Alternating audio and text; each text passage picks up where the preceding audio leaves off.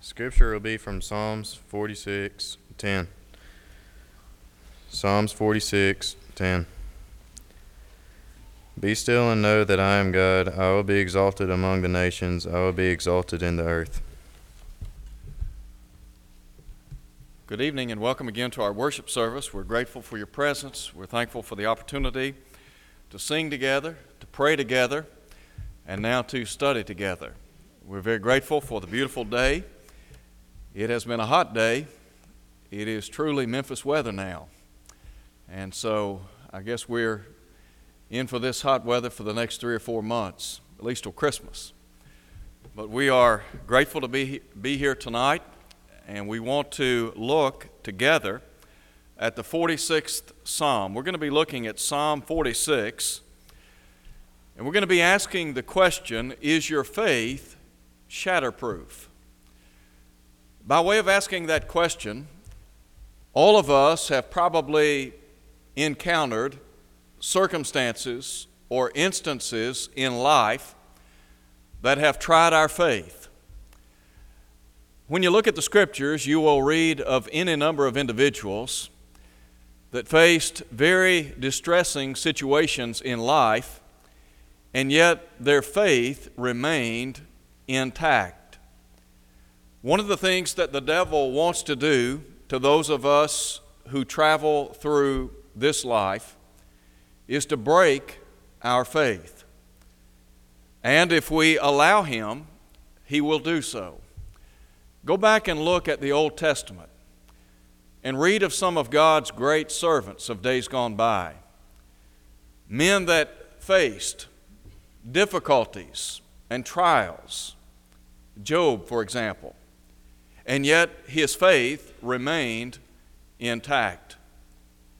In the New Testament, we remind ourselves of the life of Peter. Peter faced some tough times, spiritually speaking, and no doubt the devil wanted to break his faith, but was unable to do so. In Psalm 46, we have a psalm of David. David, as you know, was king over Israel. He was a man after God's own heart. And in Psalm 46, if David be the writer of this psalm, some might suggest someone else. But nonetheless, we think about the individual that penned this particular psalm. If it be David, it would certainly coincide with other psalms that he wrote or penned that underscored his deep faith in Almighty God. And so, with that in mind, I want us to look at Psalm 46. The first thing I want to call your attention to is the point, times in life, or times when life seems out of control. Have you ever faced instances in your life when you felt as if things were out of control, or maybe even beyond the scope of your control? All of us like to think that we are in control of our own life. We want to think that we are the captain, if you please, of our own ship, the master of our own life here upon this earth. Well, there are times in life when we feel as if things are out of control. The problems of life leave us with a feeling of helplessness or even hopelessness. Let me suggest that as we think about those times when life seems out of control, there are some realms when we can be overcome with this particular feeling. Let me just suggest 4 things. Number 1, disaster. Note, if you would, what is said in Psalm 46 at verse 2. The psalmist said, "Therefore we will not fear, though the earth be removed, and though the mountains be carried into the midst of the sea, though its waters roar and be troubled, though the mountains shake with its swelling." All of us have witnessed disasters here upon planet Earth. Last year we experienced a tornado, and it destroyed much of our building, over $1 million worth of damage. When tornadoes hit, there's very little that we can do physically to protect ourselves.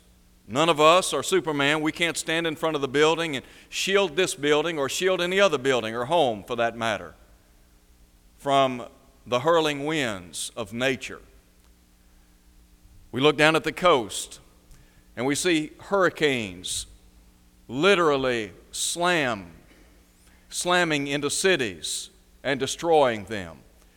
Many years ago, a friend of mine was living in Miami, Florida, and he and his wife stayed in town when Hurricane Andrew hit. And after that hurricane was over with, after the dust had settled, he told me, "We will not do that again." Well, there's a reason for that. Because you see, when you face disasters like that, you begin to feel as if life is out of control. Things are out of your hands. And that was the feeling there. But there are any number of disasters that we face in this life that leave us feeling as if life is out of our control. Let me give you a second thing that I believe will put us in a situation where we feel as if life is out of control, and that is disease. Go back and read through the scriptures of individuals that were plagued with human diseases of any number of types. For example, in Matthew chapter 8, we are introduced to a man that was a leper. Leprosy, as you know, was a terrible disease. During the days of Christ, those who had leprosy, they were considered unclean. They were isolated from the camp. No one wanted to be around them, and rightly so. Why? Because it was a dreaded disease. And yet this man, because of his terrible disease, approached Jesus and said, "Lord, if you are willing, you can make me clean." Well, he understood that he was helpless in that situation. I think about, in the gospel record, the woman who had an issue of blood. She had been plagued with this particular malady for some 12 years.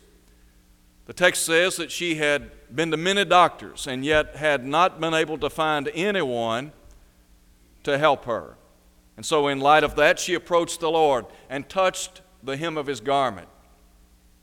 And then we think about, in Acts chapter 3, we are introduced to a man that had been born lame. And the Bible tells us that he was a beggar. Imagine, if you can, being born into this world, unable to walk, unable to move. There are many people like that in our world. No doubt that must be a very helpless feeling. And then in John chapter 9, we read about a man that had been born blind. These are some instances that give us insight into the diseases that we are confronted with on a daily basis because we live here on planet Earth. If you were to go to the doctor this week and the doctor were to tell you that you had a form of cancer, immediately you would feel a sense of helplessness. If the doctor told you that you only had a very brief period of time to live, you would feel hopeless. Well, those are instances when life can seem out of control. A third thing would be depression. We live in a society in which many people today are clinically depressed.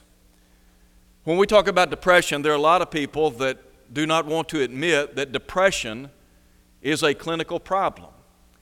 And yet there are many people that have faced depression and they have a chemical imbalance in their brain and they need medicine to make them whole, to make them well. But there are individuals in our world today that have gotten down into what has been called that black hole. And once you get down into that black hole, sometimes you feel helpless and hopeless. I had a friend of mine tell me on one occasion, he said, you don't have to get down into that hole for a very long period of time until things begin to look very, very bleak. Well, there are people that face depression. In 1 Kings chapter 19, we read about Elijah. Elijah was one of God's great prophets in the long ago. He had been victorious on Mount Carmel. He had encountered Ahab, and there was a showdown that took place. The prophets of Baal were put to death. And so in chapter 19, Ahab's wife, Jezebel, sends word to Elijah, the great prophet of God, and said, look, I'm going to have your life. What did Elijah do? He fled. He was ready to die. He was ready to give up. And yet God reminded him that he still had 7,000 that had not bowed the knee to Baal.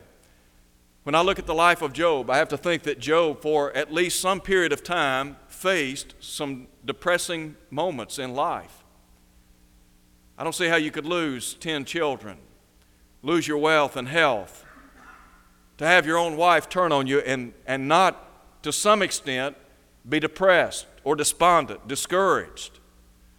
Well, those are some real life issues that can put us in a situation where we feel as if life is out of control.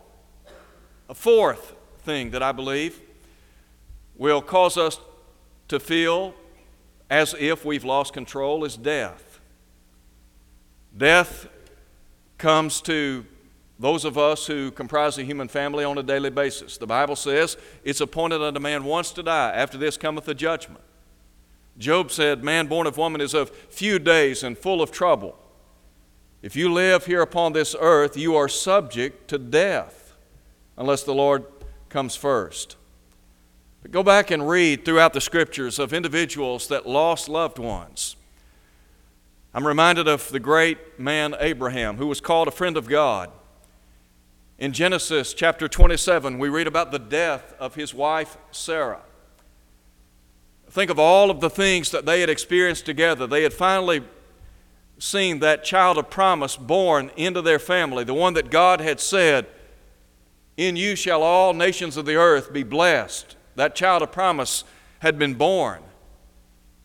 All of the good times and difficult times and bad times that they had experienced side by side, and now the Bible says that Abraham's wife had died, and he came to weep for her and mourn for her. When you lose a loved one, whether it be a spouse, a child, a grandchild, that being a grandson or granddaughter, a brother, sister, mother, father, it can leave you with a feeling that life is out of control. It leaves you with that helpless, hopeless feeling. Because you understand, like David, you can go to them, but they cannot come to you. Death will take its toll upon those of us who live here on planet Earth. In John chapter 11, we are introduced to Lazarus and his two sisters, Mary and Martha.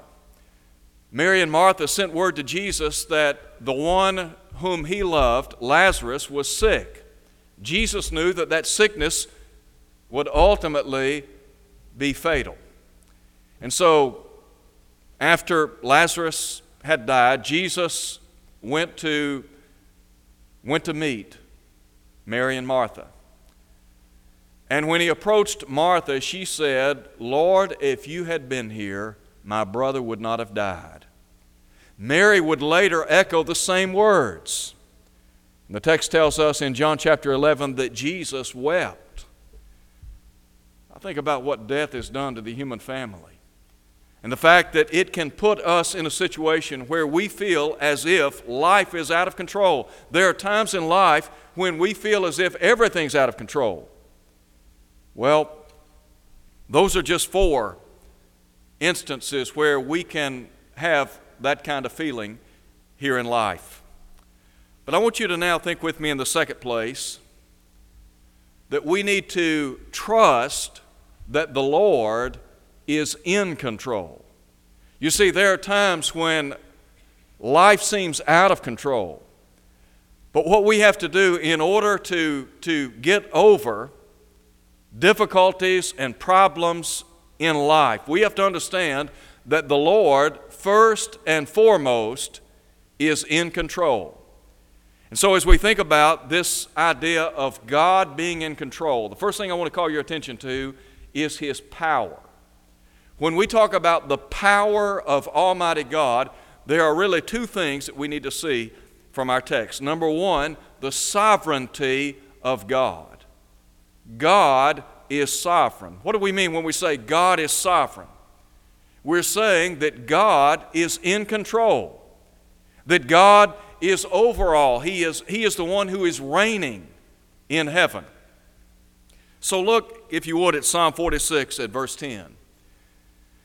If you read Psalm 46, the psalmist will talk about the difficulties, the disasters, if you please, that we face in this life.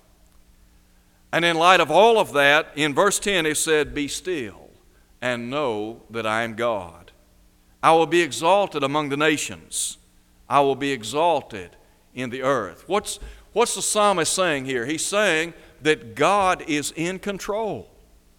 Sometimes what we need to do is step back, take a deep breath, and just think for a moment. Think about what we have learned from reading and studying and meditating on God's Word. If there's anything that we ought to know from reading Scripture, it is that God is in control. He is always in control.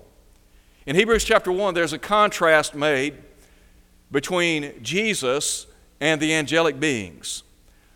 Concerning Christ, the Hebrew writer said, "Your throne, O God, is forever and ever." Here's what I want you to see from that.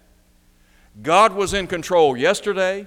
He's in control today. He'll be in control tomorrow. He'll be in control next month. He'll be in control next year. If the world stands 1,000,000 years from now, God will be in control.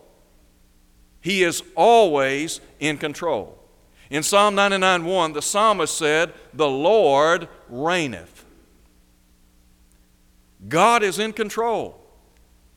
Daniel acknowledged in Daniel chapter 4, verse 32, "The Most High rules in the kingdoms of men."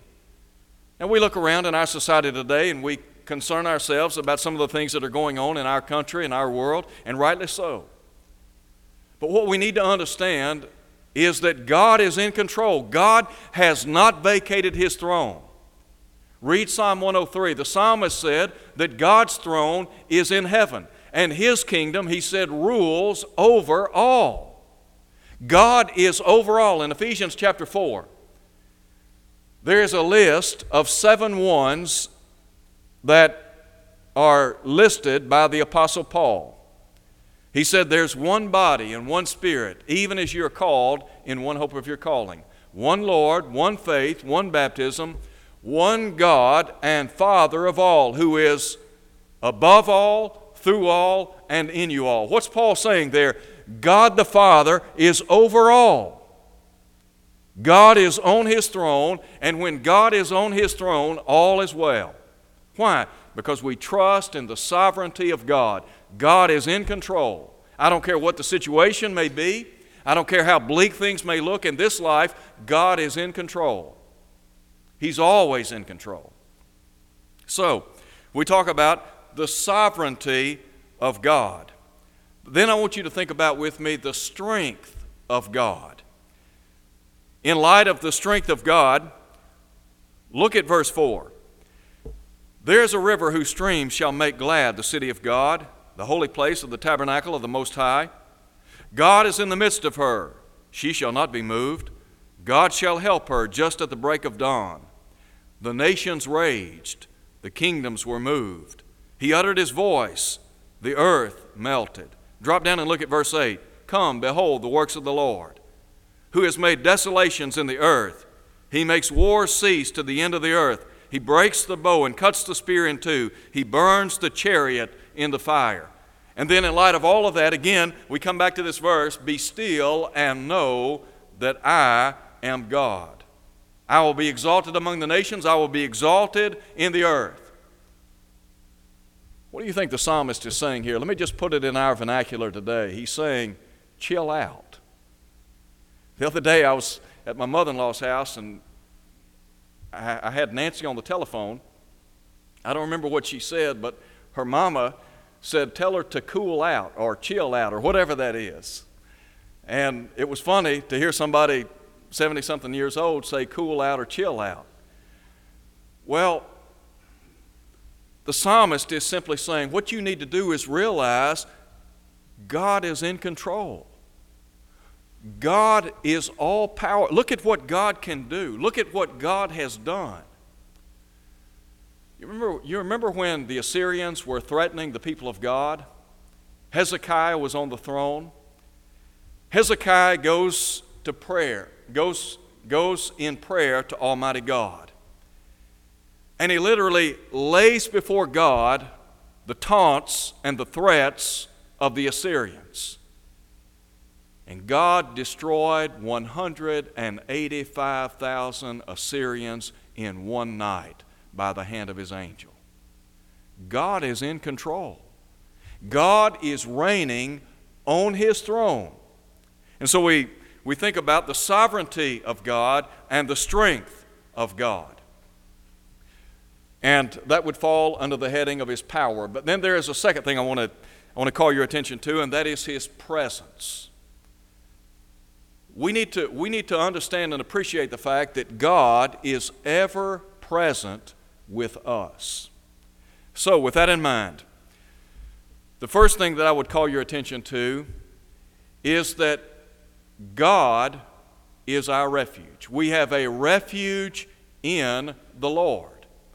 He is a shelter when the storms of life are howling. And so with that in mind, look if you would at Psalm 46 verse 1. Here's what the psalmist said: God is our refuge and strength, a very present help in trouble. The psalmist here is saying that God is our refuge. He is the one who will help us in times of distress. Now I said that God is a refuge. He is a shelter to us. Turn over, if you would, to Psalm 61. I want you to look at some verses with me based on what is recorded in Psalm 61, because I think that this helps to enforce or reinforce this idea. Listen to what the psalmist says in Psalm 61, verse 2. From the end of the earth I will cry to you when my heart is overwhelmed. Lead me to the rock that is higher than I. For you have been a shelter for me and a strong tower from the enemy. I will abide in your tabernacle forever. I will trust in the shelter of your wings. The psalmist here is saying that God is in the business of sheltering His people. That God is in the business of providing a place of solace, a refuge for our weary souls. And then look at Psalm 62. In Psalm 62, here's what the psalmist said in verse 7. In God is my salvation and my glory, the rock of my strength, and my refuge is in God. Trust in Him at all times, you people. Pour out your heart before Him. God is a refuge for us. That ought to be encouraging, to know that we are invited to pour out our heart before Almighty God. Why would the psalmist encourage us? Why would God the Father encourage us to pour out our heart to Him? Here's why. In 1 Peter chapter 5, verse 7, the Bible says, casting all your care on Him, for He cares for you. If God didn't care about you individually, if He didn't care about you, He wouldn't tell you to bring your troubles and your heartaches and your sorrows to Him. Now there are some people in our world, there are some cold-hearted, uncaring, calloused people in our world. They are not sympathetic, they're not compassionate, they lack a sense of empathy when times are bad, and yet God in heaven is not like that. No, the Bible says we have not a high priest that cannot be touched with the feelings of our infirmities, but one who has been tempted in all points like as we are, yet without sin. Therefore let us draw boldly unto the throne of grace, that we may receive mercy and grace to help in time of need. And so to know that God is interested in us as individuals. God is interested in us because we are the crown of His creation. The Bible says that the very hairs of our head are numbered. The psalmist said, He knoweth our frame. He remembers that we are dust. God knows us inside and out. And God wants to be a refuge for our soul. He wants us to look to Him for shelter in times of difficulty. Now, go back and look again at Psalm 46. Not only do we have a refuge in the Lord, but there is the resolve that we are to have in the Lord. Look again at verse 1. God is our refuge and strength, a very present help in trouble. All right? God is our refuge. God is our strength. He is a very present help in trouble. Therefore, we will not fear. The psalmist is saying, since God is our refuge, since He is the one who is at our side, willing to help us, we're not going to be afraid. We're not going to fear. Now, in John chapter 6, there is an interesting account of Jesus coming to His disciples. And the Bible tells us He's walking on the water. Now, had we been there, we would probably have been afraid had we seen somebody walking on the water. And Jesus made a statement to the apostles. He said, "It is I, do not be afraid." If God is on our side, why should we ever be afraid? Why should we fear? In Hebrews chapter 13, the Bible says, "The Lord is my helper. What shall man do unto me?" God is with us. There is this security blanket or this sense of serenity that we ought to have in life. I mean, listen again to what the psalmist said. Here is God. He's pictured as a refuge, a source of strength, a very present help in trouble. Therefore, we're not going to fear. Now, look at what he says. Therefore, we will not fear, though the earth be removed, though the mountains be carried into the midst of the sea, though its waters roar and be troubled, though the mountains shake with its swelling. Life may be turbulent. Your life might be in an upheaval. Things may not be going your way.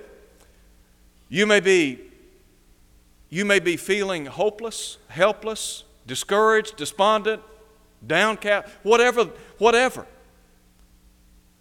The psalmist is saying, look, your life can be in a tailspin, but you don't have to be afraid because God is there. God is your refuge. God is your strength. God is your help in times of trouble. There's a third thing that I think we need to see in Psalm 46. We talk about our refuge in the Lord, our resolve in the Lord, but then our relationship with the Lord. We enjoy a relationship with God. There are a lot of relationships that we enjoy here on planet Earth. We talk about family relations, friendships. There are so many different levels of friendship and relationships that we develop in life. But the bond that exists between us and God outweighs all of those relationships. And so, in light of our relationship with the Lord, there is security. There is this sense of abiding security in the Lord. So look at what the psalmist said in verse 7. The Lord of hosts is with us. The God of Jacob is our refuge. And then verse 11, the Lord of hosts is with us. The God of Jacob is our refuge. What's the psalmist saying? He is affirming the fact that God is with His people. God will stand by His people. You may have friends, you may have family members.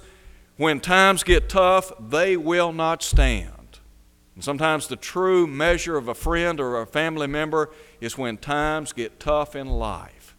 You find out who are your real friends and who are your fair weather friends. Well, God will not leave you. The Bible says in Hebrews chapter 13, verse 5, I will never leave you nor forsake you. That's what God said. You remember when Joshua began his ministry on behalf of God? He succeeded Moses. God said to Joshua in the long ago as he was about to embark upon leading the Israelite people, the Israelite nation into the land of Canaan, He said, I will never leave you nor forsake you. We can take that promise to the grave. God is not going to leave us, and God is not going to forsake us. We talk about what's the worst thing that could happen in this life. Well, the worst thing that could happen might be death. The psalmist said, yea, though I walk through the valley of the shadow of death, I'll fear no evil, for you are with me. It doesn't matter where we go, God will be there with us. So let me ask this question. Is your life shatterproof? Is your faith unbreakable? Now, it might be the case that you faced some tough times.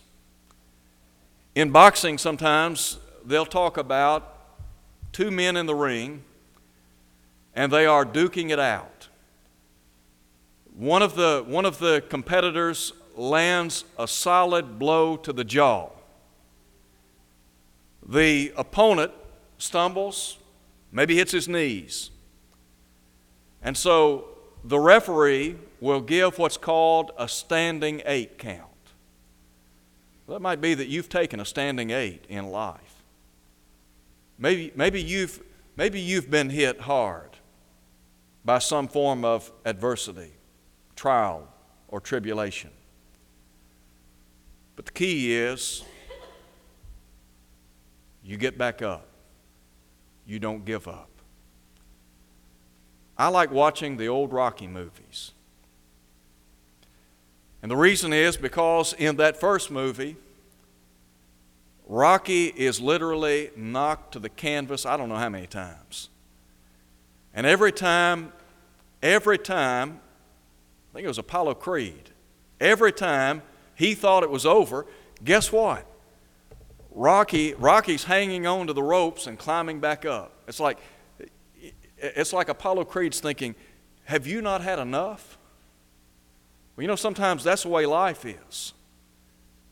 There are just repetitive blows, but we don't give up. Our faith is not going to be broken. It's not going to be shattered. So maybe you're here tonight. Maybe you're a child of God. Maybe you've taken a standing 8. Maybe you've been knocked to the canvas of life. And the problem is getting back up on your feet again. With God's help, you can do it. You see, the devil wants you to stay down. God wants you to get up. So what do? You get up. You dust yourself off. You acknowledge your wrongdoing, and you go forward.